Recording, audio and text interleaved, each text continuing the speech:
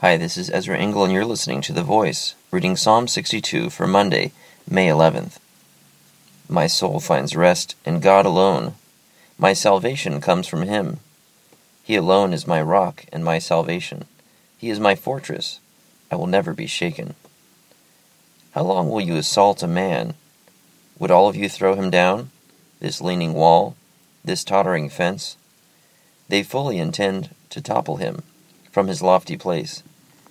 They take delight in lies. With their mouths they bless, but in their hearts they curse. Selah. Find rest, O my soul, in God alone. My hope comes from Him. He alone is my rock and my salvation. He is my fortress. I will not be shaken. My salvation and my honor depend on God. He is my mighty rock, my refuge. Trust in Him at all times, O people. Pour out your hearts to Him. For God is our refuge, Selah. Low-born men are but a breath. The high-born are but a lie. If weighed on a balance, they are nothing.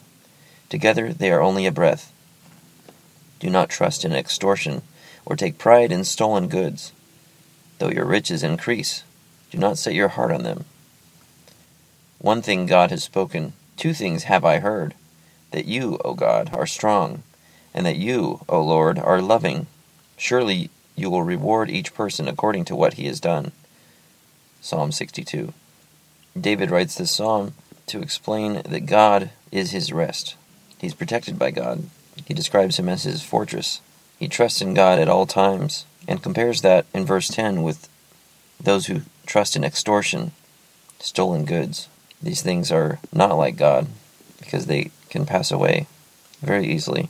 And David concludes with his assurance that God will bring justice, and that He will reward according to what each person has done.